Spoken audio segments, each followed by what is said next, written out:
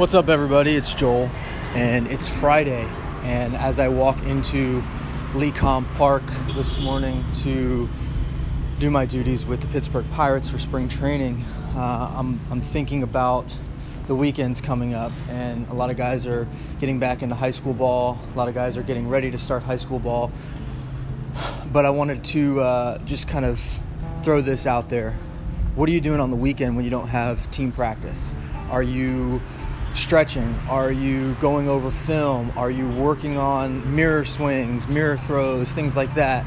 You don't necessarily have to get out on the field and put in the work, but you can do things at home. You can do things that are going to enhance your statistics, enhance your performance for your games throughout the week. Just a thought as the weekend approaches.